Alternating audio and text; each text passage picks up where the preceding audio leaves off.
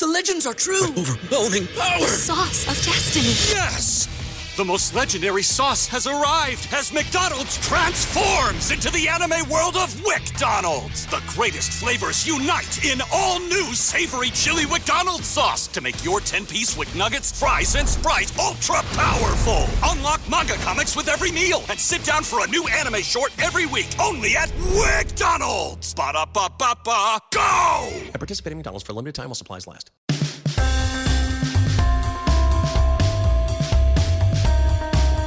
Welcome into episode 31 of the 5 Reasons podcast. I'm Ethan Skolnick here, as always, with Chris Whittingham. We are doing something called an anthology on the Miami Heat stories. The first volume was with Jason Jackson. You can find that in our library if you subscribe on iTunes, Stitcher, Google Play, or any of our other platforms. Last week, we taped an episode with Eric Reid, the play-by-play man for the Miami Heat, the voice of the Miami Heat. It was so good that we decided to break it into 2 parts. So we have grabbed Eric for another episode today to put this up for you guys. And then the last episode, we closed with about 2005. We kind of got into the 2005-2006 season a little bit, but mostly talked about the early days of the Heat, the transition with Pat Riley, bringing in Alonzo Mourning, Tim Hardaway, and those teams, and then the drafting of Dwayne Wade in 2003 and everything that meant.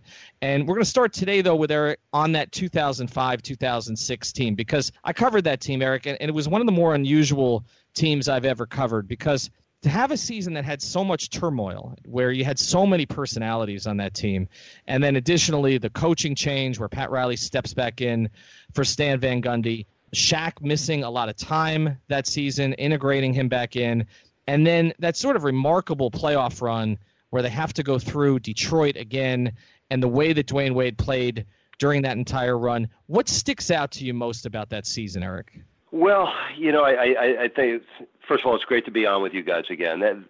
You conjure up your memories of that team, and I want to start with that coaching staff. With Pat Riley back as head coach, you had Bob McAdoo, Keith Askins, the great Ron Rothstein, the original head coach in franchise history, is now back as an assistant, and Eric Spoelstra on his rise up the coaching ranks. So might have been the best coaching staff for a franchise that has made it very routine to have an outstanding coaching staff. But then you look at some of the veterans that came over to that team: Jason Williams, Jason Capono, Antoine Walker, Michael Doliak, Shandon Anderson, Gary Payton, James Posey.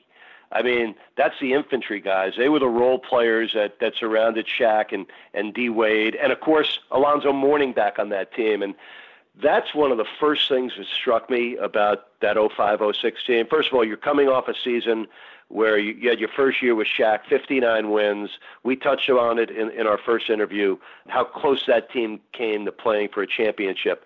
A Dwayne Wade rib injury, up 20 in Game 5, really compromised the Heat's chances. We talked about he didn't play in Game 6, played impaired and not effective in Game 7. So this team had a lot of motivation coming back, and, boy, they put some pieces around it. But when you had Alonzo Mourning and Shaquille O'Neal both wearing Heat uniforms, it struck me in many ways. First of all, Zoe was, they went 1-2 in their college draft. Shaq out of LSU and Zoe out of Georgetown.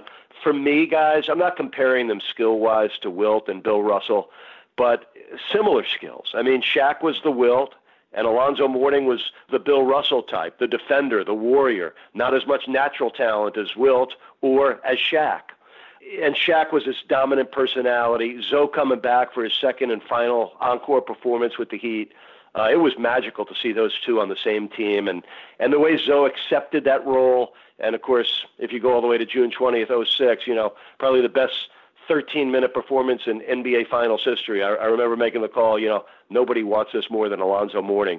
And of all the things about the first championship, I was happy on so many levels for so many people, and I would say happiest for Alonzo Mourning that he was a player on that first championship team, and for Ron Rothstein, the founding father of Heat head coaches, who built the foundation under this franchise when wins were scarce, but a tone was set. And for Ron to be a part of that first championship team, that was true basketball justice. Well, we can't talk about those finals without bringing up Dwayne Wade's performances over the course of those 6 games. It's kind of remarkable when you kind of think about how in sort of the modern NBA or just in general discussion about basketball, you don't really think of players still on their rookie deal or players so young into their careers summoning those performances and those big of moments. And yet Dwayne Wade, it's kind of easy to forget that it was just his 3rd year in the league when he's turning in these ridiculous performances. Now, if we were doing this podcast in Dallas, there might be conversations about the officiating in that series, but just in general, the level that you saw Dwayne Wade rise to over the course of those playoffs and over the course of those finals. Well, you know what? That was his first step towards being a Hall of Famer and one of the great players in the history of the game because, you know, it's when you do it there that the whole world sees and notices and remembers. So, you know, in that series against Dallas, I don't know if Heat fans will ever see a better finals performance than Dwayne Wade put on. And in the 4 wins, he averaged 40 points per game. He was that good and on the game's greatest stage. And, you know, one of my favorite moments, remember, we lose the first 2 games at Dallas. I mean, listen, there's so much that we could talk about. Remember going down 0-2 at Dallas in those first 2 games, and they were competitive games, but Dallas had their way, 2 double-figure wins, okay? And by the time we left Dallas, I mean, they're already planning the parade route. That's for real. There was a story in the Dallas paper that, you know, they had gotten together to discuss the championship parade route. And this is a famous story. When the Heat come back to practice after returning to Miami before Game 3, Pat Riley writes on the board June 20th, 2006. And nobody knows what that means in that locker room. And Pat said, see that date? He goes, that's the date we're going to win the NBA championship. And that was 4 games from where they stood.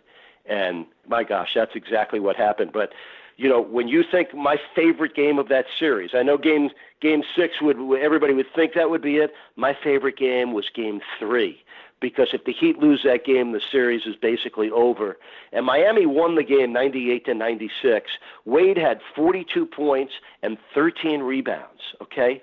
But what it took to win that game was a defensive play on the final play of the game. It's my favorite. I got a couple favorite plays defensively or overall. This is one of my top 2 defensive plays in the history of the franchise when Dallas is down 2 and they get an inbounds. I think it was Dirk that threw the inbounds. It was a near perfect lob at the rim for Josh Howard.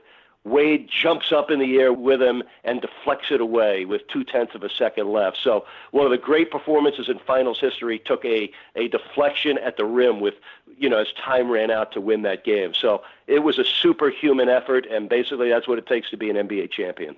One of the things that I remember about that, too, and I remember having a conversation with Pat Riley about this, about what he remembers, was Dwayne missing the 2 free throws at the end of that last game and having to sweat it out.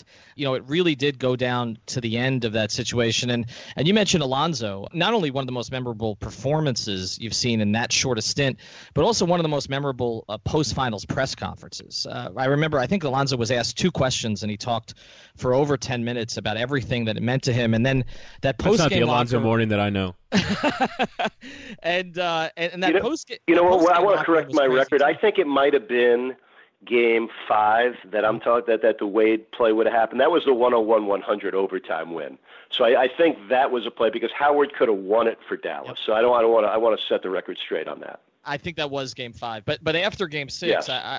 I remember that locker room and you know the storyline during that whole postseason was what was with that bowl in the middle of the locker room, that they kept bringing on the road with them, and the media kept having to walk around and it was covered up all the time. Did you have any idea? Because we didn't find out until after the Heat won, and all of a sudden all these 15 strong cards were sprayed all over the locker room, doused in champagne. Did you have any idea what was in that bowl? I didn't at the beginning. I think it was a mystery to us all. I don't recollect exactly when I got clued into what that was about, but somewhere along the way in the championship run. And it was one of those Pat Riley bonding, motivational things. It was all in. It was everybody together. Everybody put, what was most important in their life and their family in that bowl. And, Pat, since that time, has handed out these cards. And it's a laminated card with a picture of a championship trophy on it, and it says only one thing on it: forever. And, man, if you're holding one of those cards, you are a very fortunate guy to have played or been a part of that team. Pat gave me a card a long time ago from that championship. I'm holding it right now. I just took it out of my wallet. It's cracked, but I'm going to keep it with me for forever. I mean, that's what a championship does for you. Just go back to Game 6 in Dallas, because I think that's something I'd like to share with you guys. And it goes back in Pat Riley's memories of experiences. One of his Knick teams went to Houston for Game 6 and 7, and they went there with a 3-2 lead, and you know what happened. They got beat in Game 6, and then they got beat in Game 7, and they lost a heartbreaking way to lose a championship. So now, a decade later, more than whatever time passes, now Pat's in this position where he's taking his Heat team to Dallas for Game 6 and possibly a Game 7, with the Heat up 3-2. And now the mentality of how he's going to approach that with the 06 Miami Heat team, seeking their first ever championship. And, there's still a big poster picture in the corridor of Championship Alley that says one suit, one shirt, one tie. And it's cliche, it's become a slogan, but very real in terms of Pat's approach to Game 6 with a 3-2 lead. And his message was he's only taking clothes for one game. And now the team's in the hotel in Dallas getting ready to leave the hotel to go to the arena for Game 6. And think about this little detail. How do you deal with your team if you don't know if there's going to be a Game 7 or not? Basically, here's what he said to him. Bags on the bus. Check out, bags on the bus. If you don't do that, think of that tiny subliminal message. If you're leaving that door open, that maybe we're coming back to the hotel. So, little psychological ploy. Bags were on the bus. We planned to win that game and go home. And when Jason Terry's shot hit off the rim, there it was. It had happened. The Heat win 4 straight games. The euphoria, it was one of the most surreal experiences of my lifetime, and I think in Heat franchise history, to not only win the championship, to win it on the road. It's so singular and individual, and it's just the team out there doing it with no help from the fans.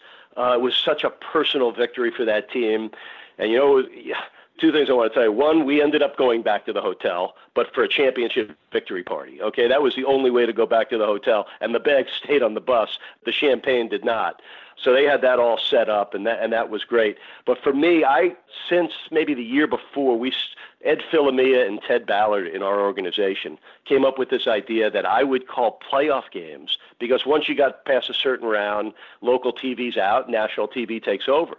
But I would do these fake broadcasts that they would tape and use for archives, and you hear sound bites dropped in of my championship call in 06 was a fake call, but it's now part of the fabric when we review those games. So I'm glad I didn't come up with the idea, but I'm even gladder that they did, because it kept me involved. I was broadcasting that game from the upper skyboxes in Dallas. I felt like I was on the moon watching that game. And I was there with a Heat employee by the name of Jason Cohen. And the Heat win this game, and I'm all the way up in the sky, and now I got to get to the floor for the ceremony. And I think Jason Cohen feared for both our lives, because I could not contain my joy and euphoria of the moment. It was a dangerous ride down the escalators to get to the floor of the arena. And when I got there and the stage was set up for the championship celebration, of all the things Tony Fiorentino has done for me, and they have been plentiful over 30 years of knowing Tony, this was by far the best thing he ever did. I saw Tony standing on the back of the stage with the team, and I said, man, if the coach is up there, I'm jumping up there with them. So for that first championship, only time this has happened, Tony and I were on the back of the stage. Nobody saw us, but we felt like we were right there with this team that we both started with.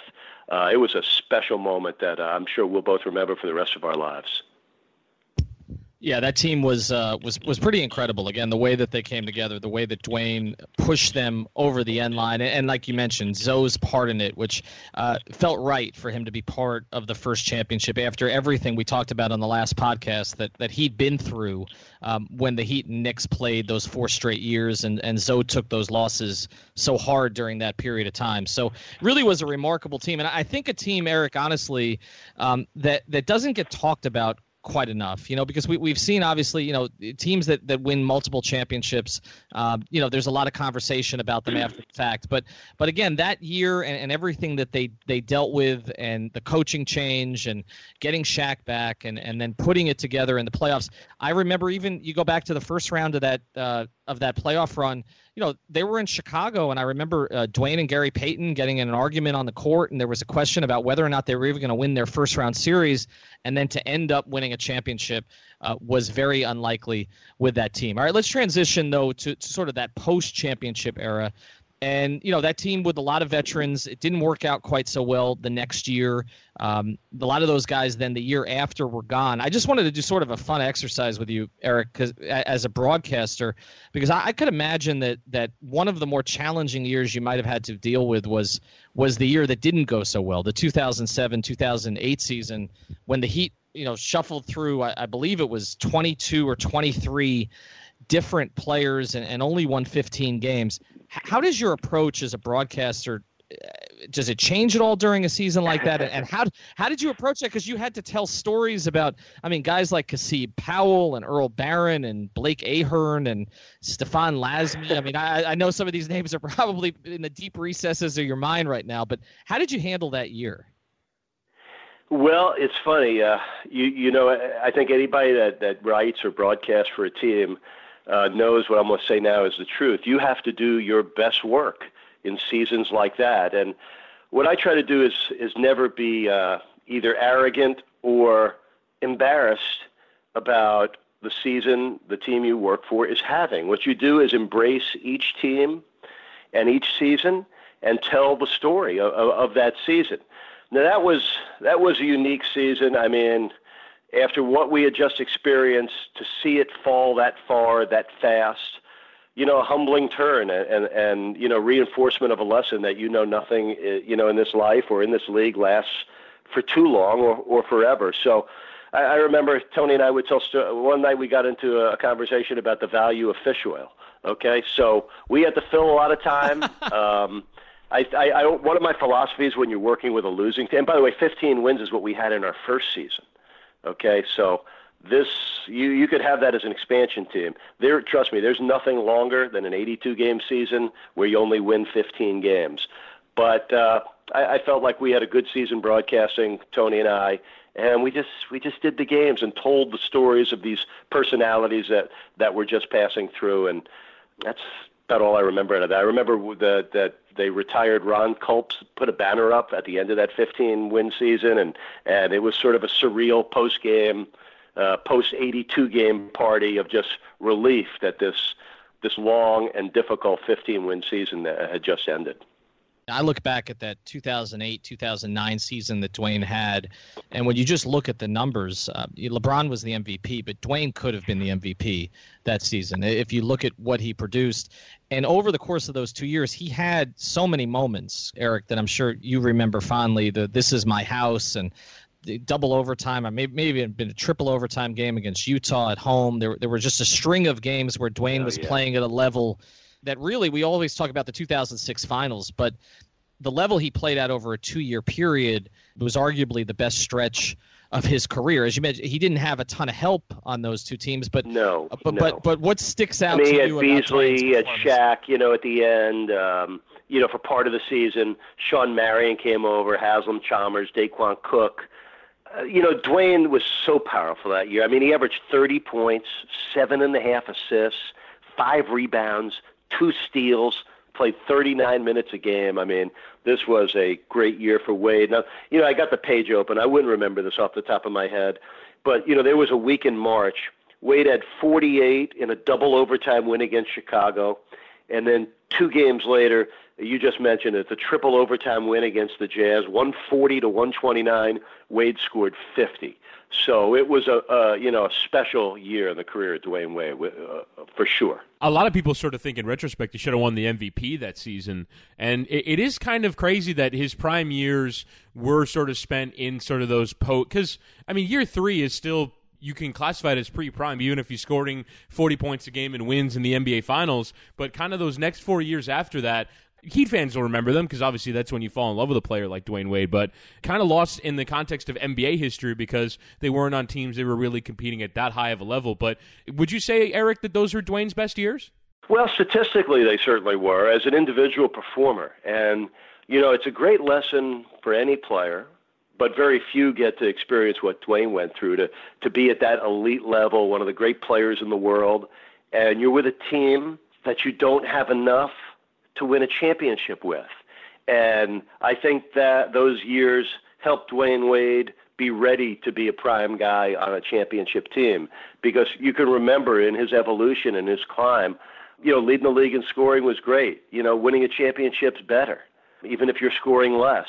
And I think that was the lesson learned for Dwayne Wade. And I think he was always about winning. But listen, every player wants to be the best that they can be. And at that point in Dwayne Wade's career, on this ascent to stardom, at a certain point, that wasn't enough. It did not satiate or please Dwayne Wade. He wanted more. And then he got more when he became part of one of the great trios in the history of the league.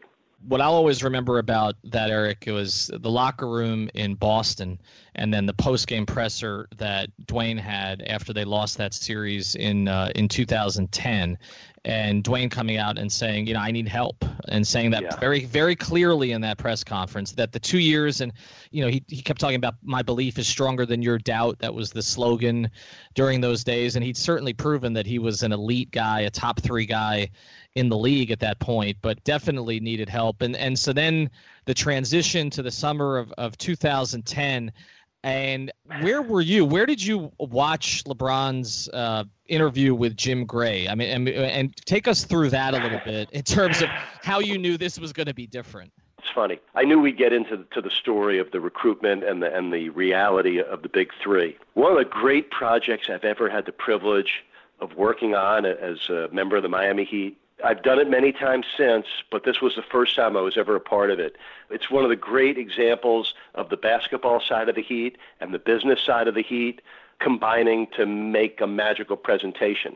Pat Riley entrusted to Michael McCullough and his great staff of people the opportunity to be involved with making videos that the Heat are going to put on iPads and send to the free agents. Okay, this is a number of years ago, so it was a little bit of ahead of its time for the Heat to be that slick with it. And, it was the first time that I came to grips as I got to write some of the pieces that were on that and voice some of them, and they were directed, pointed vignettes with the Heat sales pitch. And I got a sneak preview of it and got a feel for what was going to be, what those players would be looking at. And it was the first time that I really started to believe that could happen. I mean, nobody in their right mind going into that thought the Heat were coming out of it with LeBron James, Chris Bosh, and Dwayne Wade. Yet, I mentioned the clairvoyance of Pat Riley. He saw the opportunity 2 years ahead of time. So it was special to prepare for that and be a part of the behind-the-scenes effort that helped open the door of that. I mean, I just thought it was really cool. But where was I the night LeBron was with Jim Gray? I was sitting in my bedroom with my wife, and we watched it on TV, and we had no idea the outcome.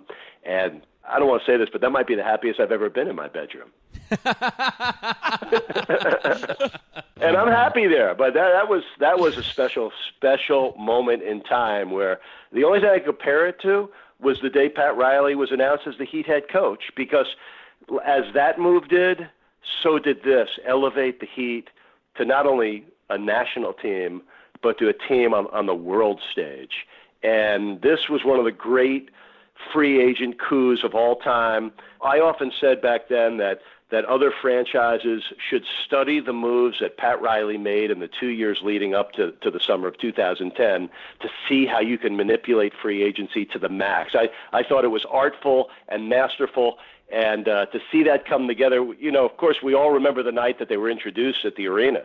And we had this sold-out pep rally that was so spontaneous and really a little bit loosely planned, because it all was just happening as fast as time goes by. And Jose Pineda, the Spanish radio voice of the Heat, and myself were the MCs of this event when LeBron and Bosh and Wade all got introduced. The crazy thing was it was not supposed to be televised nationally. Somehow ESPN got the feed, and this thing, instead of just being our local event, became something the whole country saw. And I was the fool that asked LeBron the question. I teed it up for him for the not one, not two, not three. And I would have forgotten that, but a local radio personality by the name of Joe Rose here in Miami has played that clip many times, and it brings to mind that I was the person that asked LeBron, like, what did you really come here for? It was the start of what was, the Heatles, and an amazing 4 years of this franchise and of NBA history. All right, I have multiple follow-ups on that, but I'll start first with the pep rally because you mentioned that's the happiest you've ever been in your bedroom. I stood up and started screaming at my television because of how excited I was the night of the decision, and then I scrambled. I went with my brother and a friend to that pep rally. I actually ended up in the montage for SportsCenter that night as one of the cheering fans in the crowd. So sort of take us through how that whole thing came together, and then obviously you mentioned, I think it was on Heat.com, and that's how ESPN probably got the feed, but that has become one of the iconic clips. But what is that? Are you running through with LeBron, Wade, and Bosh? Okay, here's what we're going to do. What were you kind of told about what was going to happen? And then also, because they had to sign their contracts before they can go up and do that, right? They had to work all the cap machinations out. We were sort of isolated, Jose and I, and Michael Biamonte. There were other hosts that were running part of this show. DJ Irie, I think, was there. And Jose and I are standing on the back of the stage saying, Jeff Crane, listen, the Heat's always organized. But this was sort of this open-ended thing, when are they coming out? What are we going to do? It was not a tightly scripted event. So it was really spontaneous, and I think it came off as that. The energy was pure. The joy was pure. It was an amazing night. It really was. By the way, I do want to amend one thing I said. I thought of another happier moment that I had in my bedroom, and this is a short, true story. The day that we found out my wife was pregnant with my 12-year-old daughter, we were older parents at the time. It was like a three-point shot at the buzzer. Could we have another child? And we had caller ID on our TV set. We had gone to the doctor's office that morning, and they said, hey, we're going to call you back. And the nurse said, if it's good news, it'll be earlier in the day. And myself, my wife, and my oldest daughter are sitting in the bedroom, and as fate would have it, the phone rings. And at that time, we had caller ID on our TV set, and the doctor's office came up. And to be honest with you, that phone call, learning that my wife, Sonid, was pregnant with our third and this precious child, that was an even happier moment. But that LeBron moment, special. It was 1B on the on the list of on the list of moments. That's a good way to put it. Not that my wife and Dario would ever hear this story, but I had to set the record straight. No problem. Okay, fair enough. And the other thing I wanted to ask you is, we've had some statute of limitations. Tell us about what the pitch was. Tell us about what your kind of involvement was and the details of what Pat Riley was selling to these guys. What was part of that iPad presentation? What can you tell us? Well, from my recollection of it, there were 5, 6 different pieces on it. One was about, Miami as a city. Okay, extolling the virtues of what South Florida was all about. An economic person breaking down, the differences with no state income tax. One, I still have the scripts on my computer somewhere. The history of trios, some of the great trios in NBA history, the championship teams with the Lakers and the Celtics, and we brought to life some of those iconic images from the past. I don't remember anything more specific about it, but that was the general nature of this. It hit on specific things that definitely struck home with I think all three of those players. As organized as the effort was, from the top down, from the vision of Pat Riley to the financial commitment and really wanting to be a champion from the owner, Mickey Arison. Okay, so you can't win a championship unless you have those two pieces in place, maybe even contend for a championship. That was in place. And yet there's still an element of luck and good fortune. And I think one of the Heat's great fortunes, not only drafting Dwayne Wade, he grows as a superstar right here in Miami, and he was the magnetic recruiting pitch of them all because they came to Miami to play with Dwayne. That was probably the greatest accomplishment of it all, that it didn't happen anywhere else, that it happened here. And I think Dwayne Wade was the most magnetic reason for that. So that team then starts to play, and they end up, everybody's saying they're going to win 70 games. I think Jeff Van Gundy said they'd break the all-time record of 72 games, and they start 9-8 that first year, and there were a lot of controversies with that team. It seemed like every day there was something else. The national media was descending on that team on a constant basis. Everything that they said was scrutinized and blown up. I know as a broadcaster, you're focused on the game, but how much of the swirl sort of did you pay attention to during that period of time? And did you think that team was treated fairly, the way that they were approached by sort of outsiders? No, I think that people resented it, much like the resentment that, the NBA and the sports world laid on Kevin Durant. This show is sponsored by BetterHelp. What's the first thing you'd do if you had an extra hour in your day? Go for a run, take a nap, maybe check the stats of the latest Miami Heat game? I've got a better idea. A lot of us spend our lives wishing we had more time. The question is, time for what? If time was unlimited, how would you use it? The best way to squeeze that special thing into your schedule is to know what's important to you and make it a priority. Therapy can help you find what matters to you so you can do more of it. I've benefited from therapy. I went through some life changes, major life events, had some difficulties.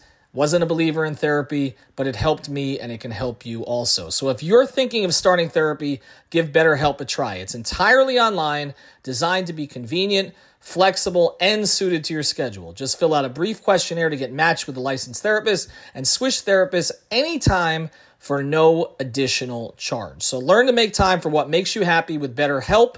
Visit BetterHelp.com/Miami Heat today to get 10% off your first month. Again, that's BetterHelp, HELP.com/Miami Heat. Everybody in your crew identifies as either Big Mac Burger, McNuggets, or McCrispy Sandwich. But you're the Filet-O-Fish Sandwich all day. That crispy fish, that savory tartar sauce, that melty cheese, that pillowy bun. Yeah, you get it. Every time. And if you love the Filet-O-Fish, right now you can catch two of the classics you love for just $6. Limited time only. Price and participation may vary. Cannot be combined with any other offer. Single item at regular price. Ba-da-ba-ba-ba. And when he went to Golden State, this did not sit well with the rest of the NBA. Everybody was wondering, how did Miami pull this off? And I think there was some jealousy and some envy, and, that's the way people looked at it. And that's what I think really brought Heat Nation together in a way that it had not been brought together ever before. It was us against the world, and we had the people that could take on a task like that. So I did think it was unfair. I didn't think Pat Riley and those players ever got the credit they truly deserved. What I loved about what LeBron and Chris Bosh and Dwayne Wade did, it was sort of San Antonio-esque of stars sacrificing to win championships. And to come together like that. Certainly Chris Bosh and Dwayne Wade made great sacrifices with how many shots and how many points they were able to get. When you play with LeBron, that's part of the package. And LeBron's sacrifice was, leaving his hometown and taking on all the criticism that he took on. And he's the one that took on the brunt of the heat and the hate. I don't think any of us will ever forget. And I wasn't at the first game that the Heat played at Cleveland with LeBron. That was a national TV game that one of the few games we weren't at, but we all remember the hate and the awful behavior shown by Cavaliers fans to LeBron in that game. So it was very much the Heat against the rest of the world. Yeah, I was at that game, Eric. I'll never forget it. I was there for actually a couple days before the game, and I remember going around the city to write a story about how fans were going to welcome or not welcome LeBron.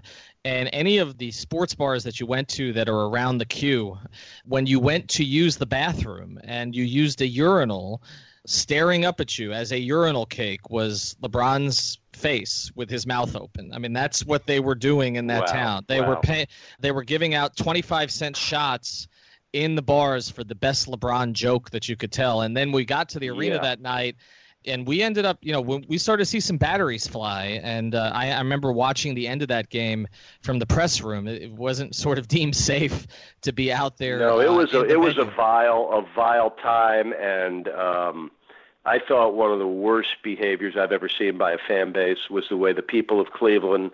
I could understand being disappointed, but the hate that came out when you look back on those times and you think that LeBron is with Cleveland now, it is remarkable that he returned.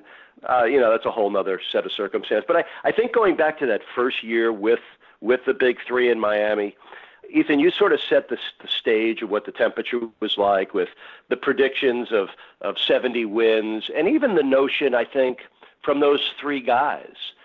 I think there was probably something inside of all of them that felt like maybe this will be easy, and we've got it made.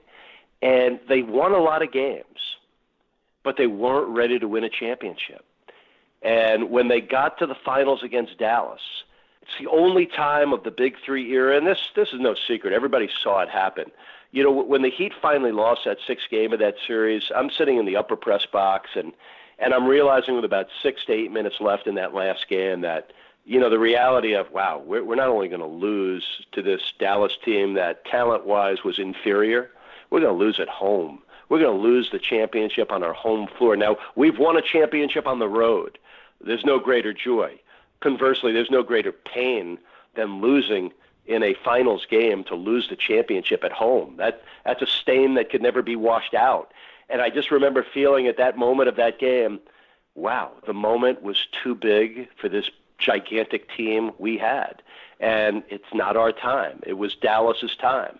It's hard to explain how the series changed when they started Jose Barea. Jose Barea went to Miami Christian, and in Miami, now comes back and is a key guy. Like, this role player becomes this giant figure in these finals. It was an excellent move by Rick Carlisle. Why Barea gave LeBron and the Heat so many problems, but I think it all goes back to the element inside of them, thinking this is going to be easier to win a championship.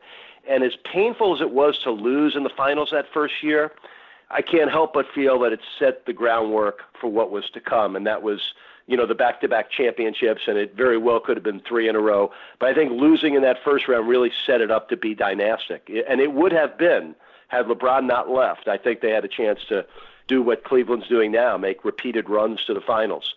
But as painful as it was definitely a step in the right direction to show the Heat it's never easy to win a championship, even with 3 great players. Yeah, and the thing that I'll always remember about that first finals was, the first playoff run was, first off, the thing that kind of gets lost to history a little bit is that the Heat were the 2 seed in those playoffs because Chicago had such a good run, and it was kind of setting up for that big conference finals matchup between Miami and then Derrick Rose after he won the MVP when a lot of people thought LeBron should have won it, and then the Heat go out. I think they lost game 1 and then won 4 straight, and then Udonis Haslem turns in that ridiculous performance off of the injury, although actually it probably in the end harmed the rest of his career that he came back too early from that injury.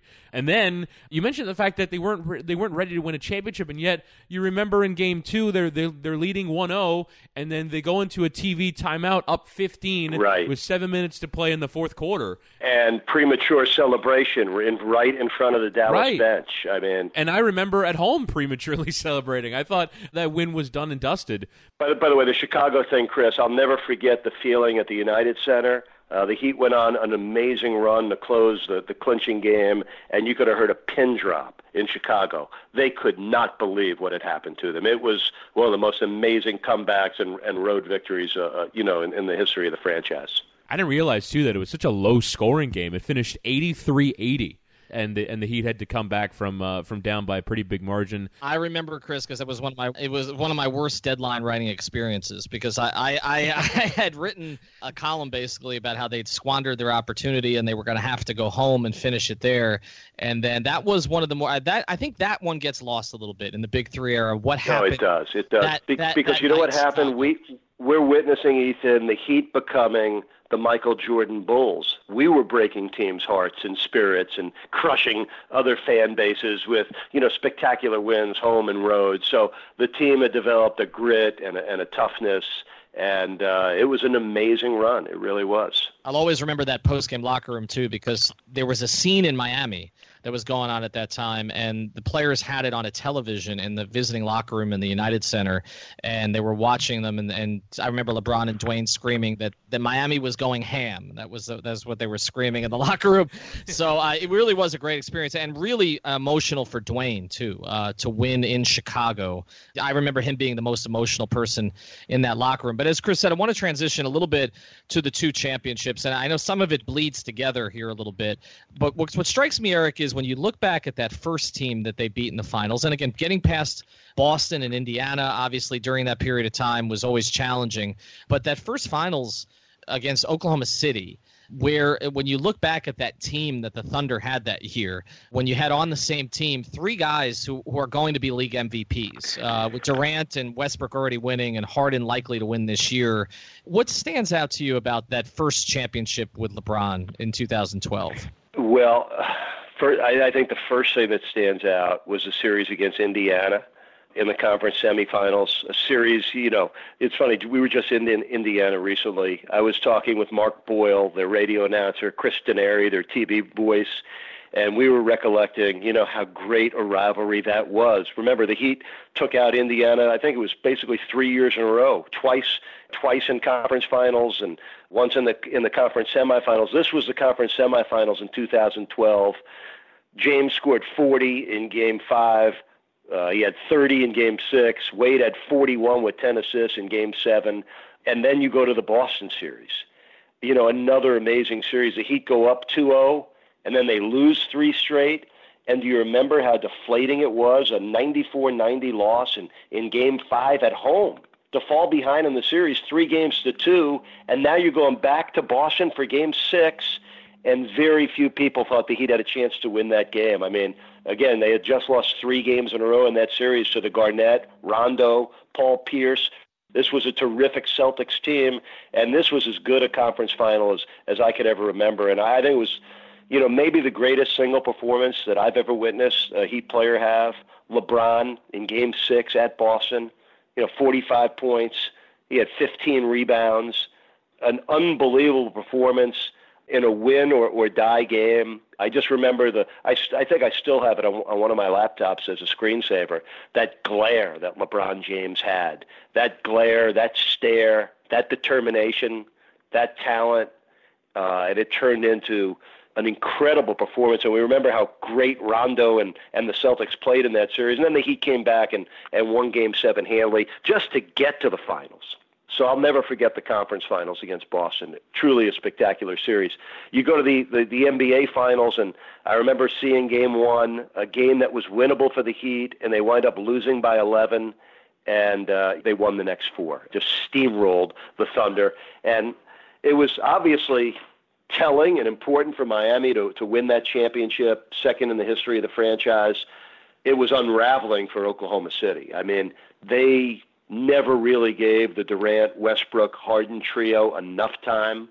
James Harden was a young player. He had an awful final against Miami. He wasn't ready to be a champion, nor were they. They were great, and they weren't great enough to beat Miami. And then Oklahoma City, more for financial reasons, felt they couldn't keep all 3, and they let Harden go, and probably, self-induced themselves to not winning a championship with those 3 guys. So a real strong fork in the road for those 2 franchises there. We should probably, before we get to the Spurs final, get to the 27-game win streak and kind of your memories of that, because that was probably, in terms of the time that the big 3 Heat were at the peak of their powers, was during that 23-game win streak. Just kind of your memories, and Ethan, I'll ask you the same question. As you're talking about, I'm flashing back to streaks that caught the imagination of the whole country. There's an inscription on the inside of the championship ring from that year that commemorates that winning streak. It was an amazing run of the Heat playing some of the greatest maybe the greatest basketball we'll ever see, from a Heat team ever to win that many games. I hate to admit to this, but when the win streak ended, my wife and daughter flew into Chicago to see that game, and that was a game we lost. But all streaks have to end, but that, was a very memorable sort of sidebar to what turned out to be a championship season. So pretty special.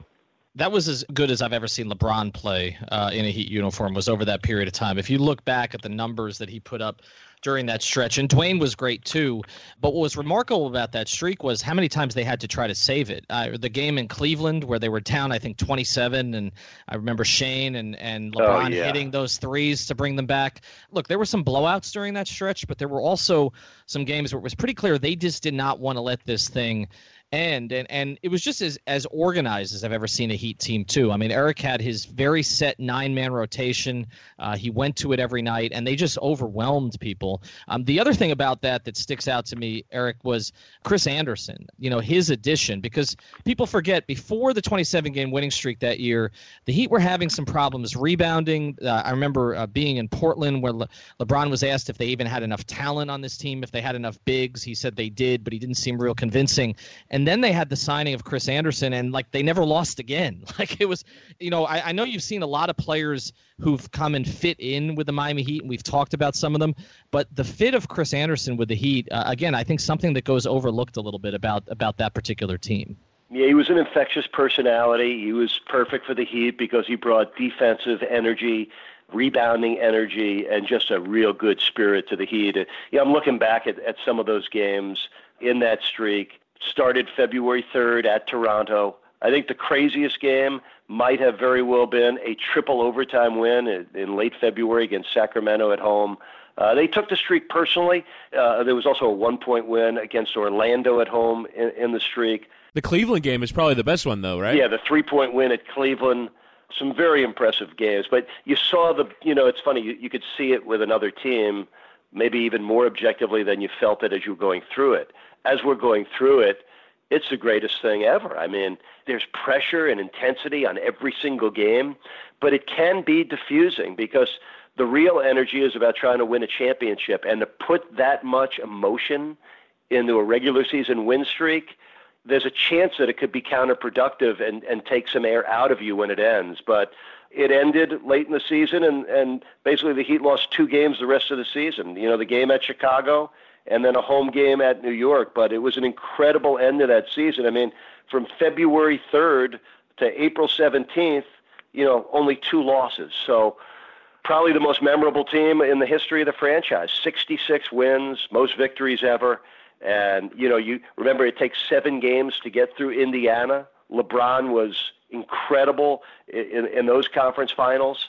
And then the finals against the Spurs. I mean, you could tell stories for an hour about that series. I would put that up with any championship series in NBA history. And what I would insist on is that this be included in a conversation of greatest finals in NBA history. I'm not going to insist that it is, because obviously that's subjective. But I think it clearly is in the conversation of most memorable, highest level of play, greatest games, exciting moments, iconic moments for Miami, 2, state-of-the-art franchises. I mean, Greg Popovich and the Spurs, Pat Riley's Miami Heat, even though Coach Spo was coaching at that time, 2 great franchises, Hall of Fame players on both sides, and games that lived up to all of it and even exceeded it. All right, the big one, of course, is the Ray Allen shot, though. What are your memories of that? Well, my memories is, we did an Inside the Heat show about those final 23 seconds or whatever. I forget the exact time of it when the Heat are down by 5. All the things that transpired in those closing seconds. It was, everybody remembers the arena security put that yellow tape, around the court. We're getting ready to go through this finals nightmare of, getting beat at home again to lose a championship, and your heart is sinking, and you're thinking like, oh no, we got to watch the Spurs celebrate a championship here, and now, and there are pictures in the Heat locker room in Championship Alley. They're my two of my favorite pictures of Chris Bosh getting the rebound. Remember, they took Tim Duncan out. I'm not second guessing it, but it did weaken their rebounding position. Chris Bosh, this terrific 2-handed rebound. And when you look at the picture when Bosh is rebounding the ball, Ray Allen is within 2 feet of him. I mean, he's right there. And probably the most instinctive move I've ever seen a player make, especially during a game as important as that, when he backpedals to the baseline corner and never even looks to check his feet. Ray used to go through drills like this after practice of laying on the floor, getting up and running to a spot. Bill Bradley, the former Knick and former U.S. Senator and Rhodes Scholar from Princeton, he wrote a book that I read as a kid called The Sense of Where You Are, and almost talks about that innate feel for where you are in life or on the court. And Ray Allen certainly had a sense of where he was. Never checked, quickly backpedaled to the corner.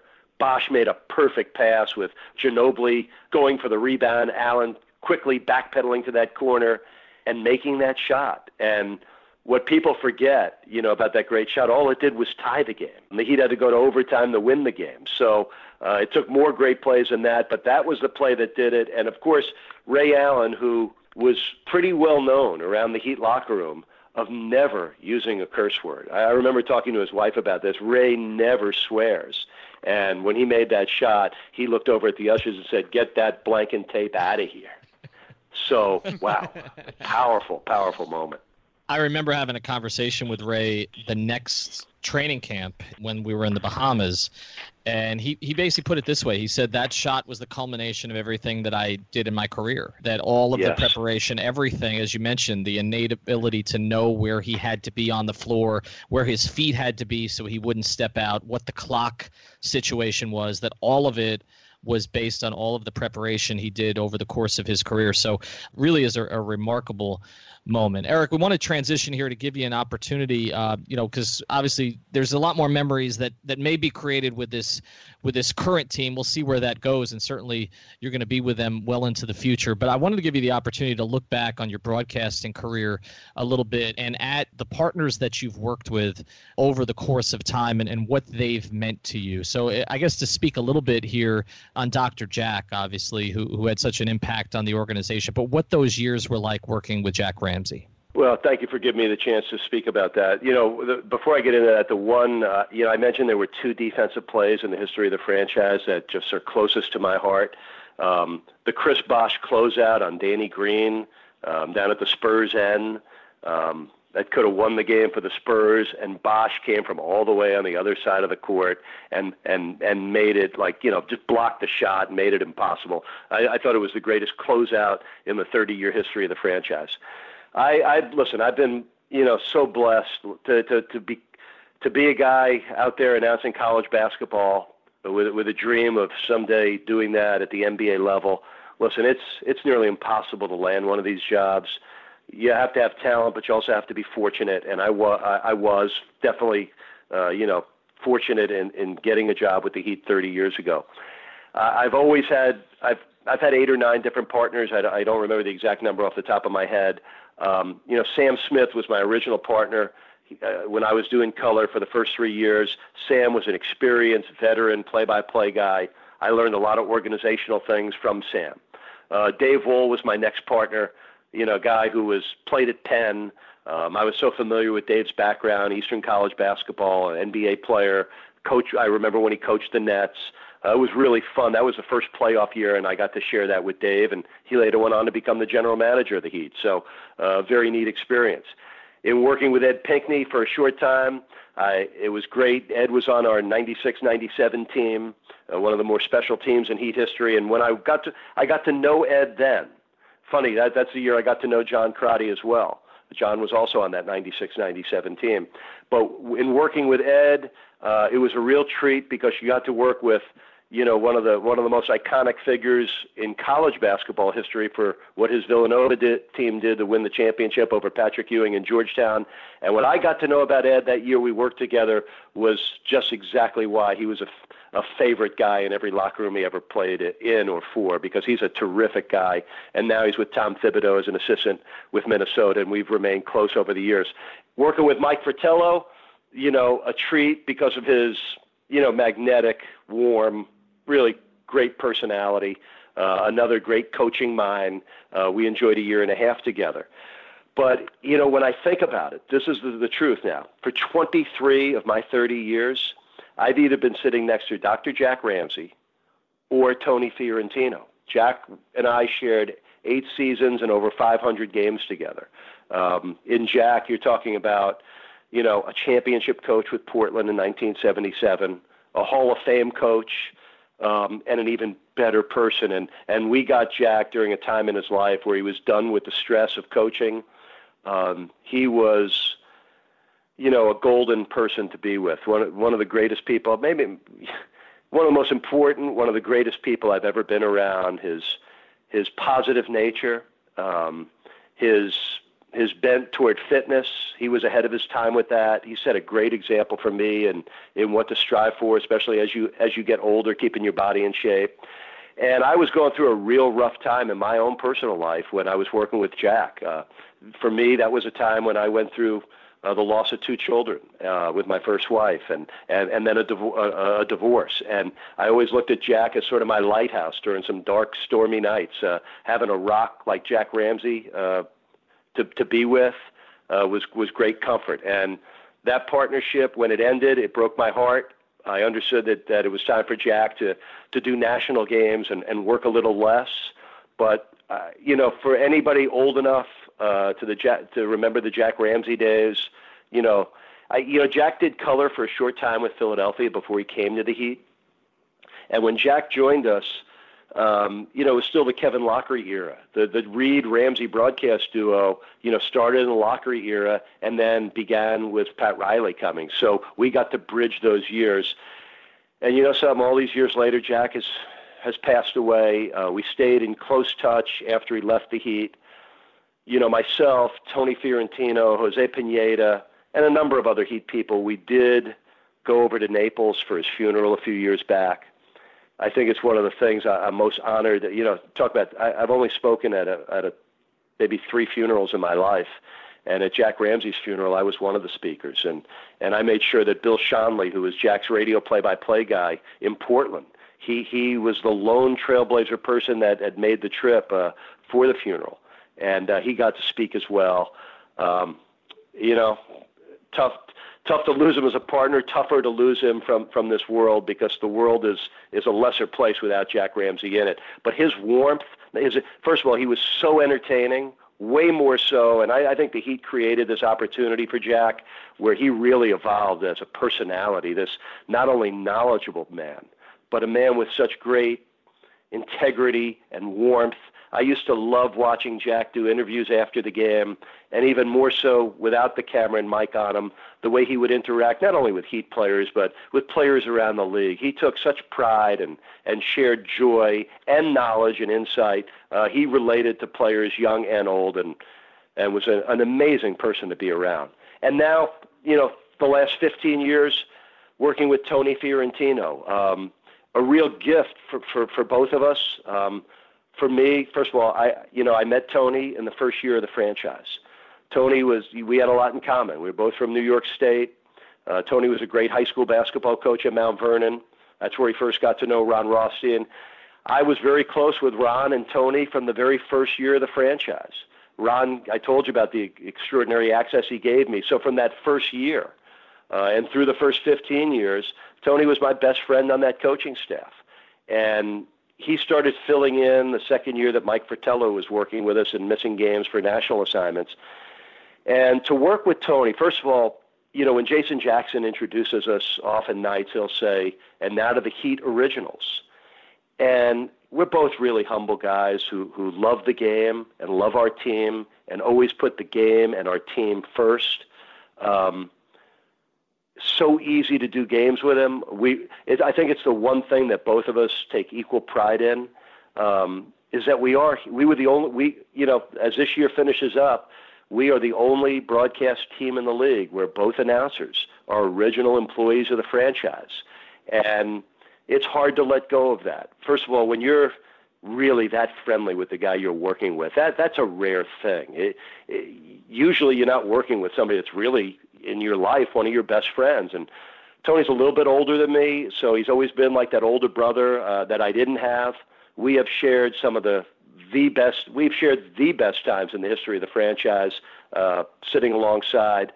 I don't know. We respect the game, both of us. And, to be able to interact with coaches and players and officials from every team in the league, we feel like we're Heat ambassadors.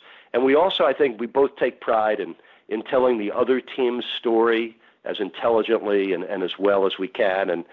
And Tony's, had an extraordinary commitment. For me, this is my only job. For a lot of color guys, they're involved with a lot of other things. And Tony has given 100% of himself over a 15-year period of time, actually over 30 years.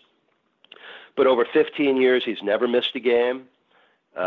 He brings his passion and energy all the time. Anybody that knows Tony knows how he loves the Heat, and he loves being able to help tell the story of the history of the franchise as it unfolds. So it's hard to say goodbye to this partnership. I'm really glad that, it appears the Heat are going to the playoffs, because it's going to be hard to let go of this. And I felt like the only fitting way is for us to do the first round together. And that's the only round you get to do on local TV now. And I'm glad that we're going to get, that's going to be Tony's parting gift is a playoff round. And I know he's going to appreciate it. There's going to be a special night at the end of the season for Tony. I think the last game of the season, there's going to be a halftime ceremony honoring him. And I think not just from me, I think he'll be missed by the Heat fan base. And I think of not only the games we've shared, I haven't counted them up, but it's got to be over 1,000 games. And he almost doubled Jack Ramsey's tenure. He's the longest tenured analyst in the history of the Heat, lasting 15 years. So it's going to be special. We're going to enjoy every moment, and then we'll both embrace whatever the future holds. All right, Eric. Well, thank you so much for taking the time with us to do this. If after you download this episode, if you haven't listened to part 1, Eric sat with Chris and I to discuss the first 15 or so years of the franchise. So again, great stories on there about some of the other Heat originals and how this franchise developed over time. We always enjoy your work, Eric, and really appreciate you taking the time to do this with us. Guys, it has really been fun going back over the course of Heat history, and I know how fortunate I am to be in the position I'm in for 30 years. And you know what makes me feel even more fortunate? I love it now as much, maybe more than ever, because all the experiences, the knowledge that is piled up, I still enjoy each game, and that is a gift and a blessing that we never underestimate.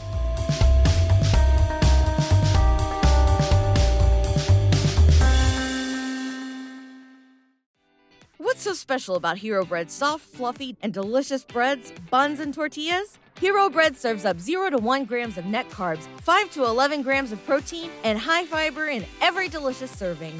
Made with natural ingredients, Hero Bread supports gut health, promotes weight management, and helps maintain blood sugar. Hero also drops other limited edition ultra-low net carb goodies like rich flaky croissants and buttery brioche slider rolls. Head to hero.co to shop today.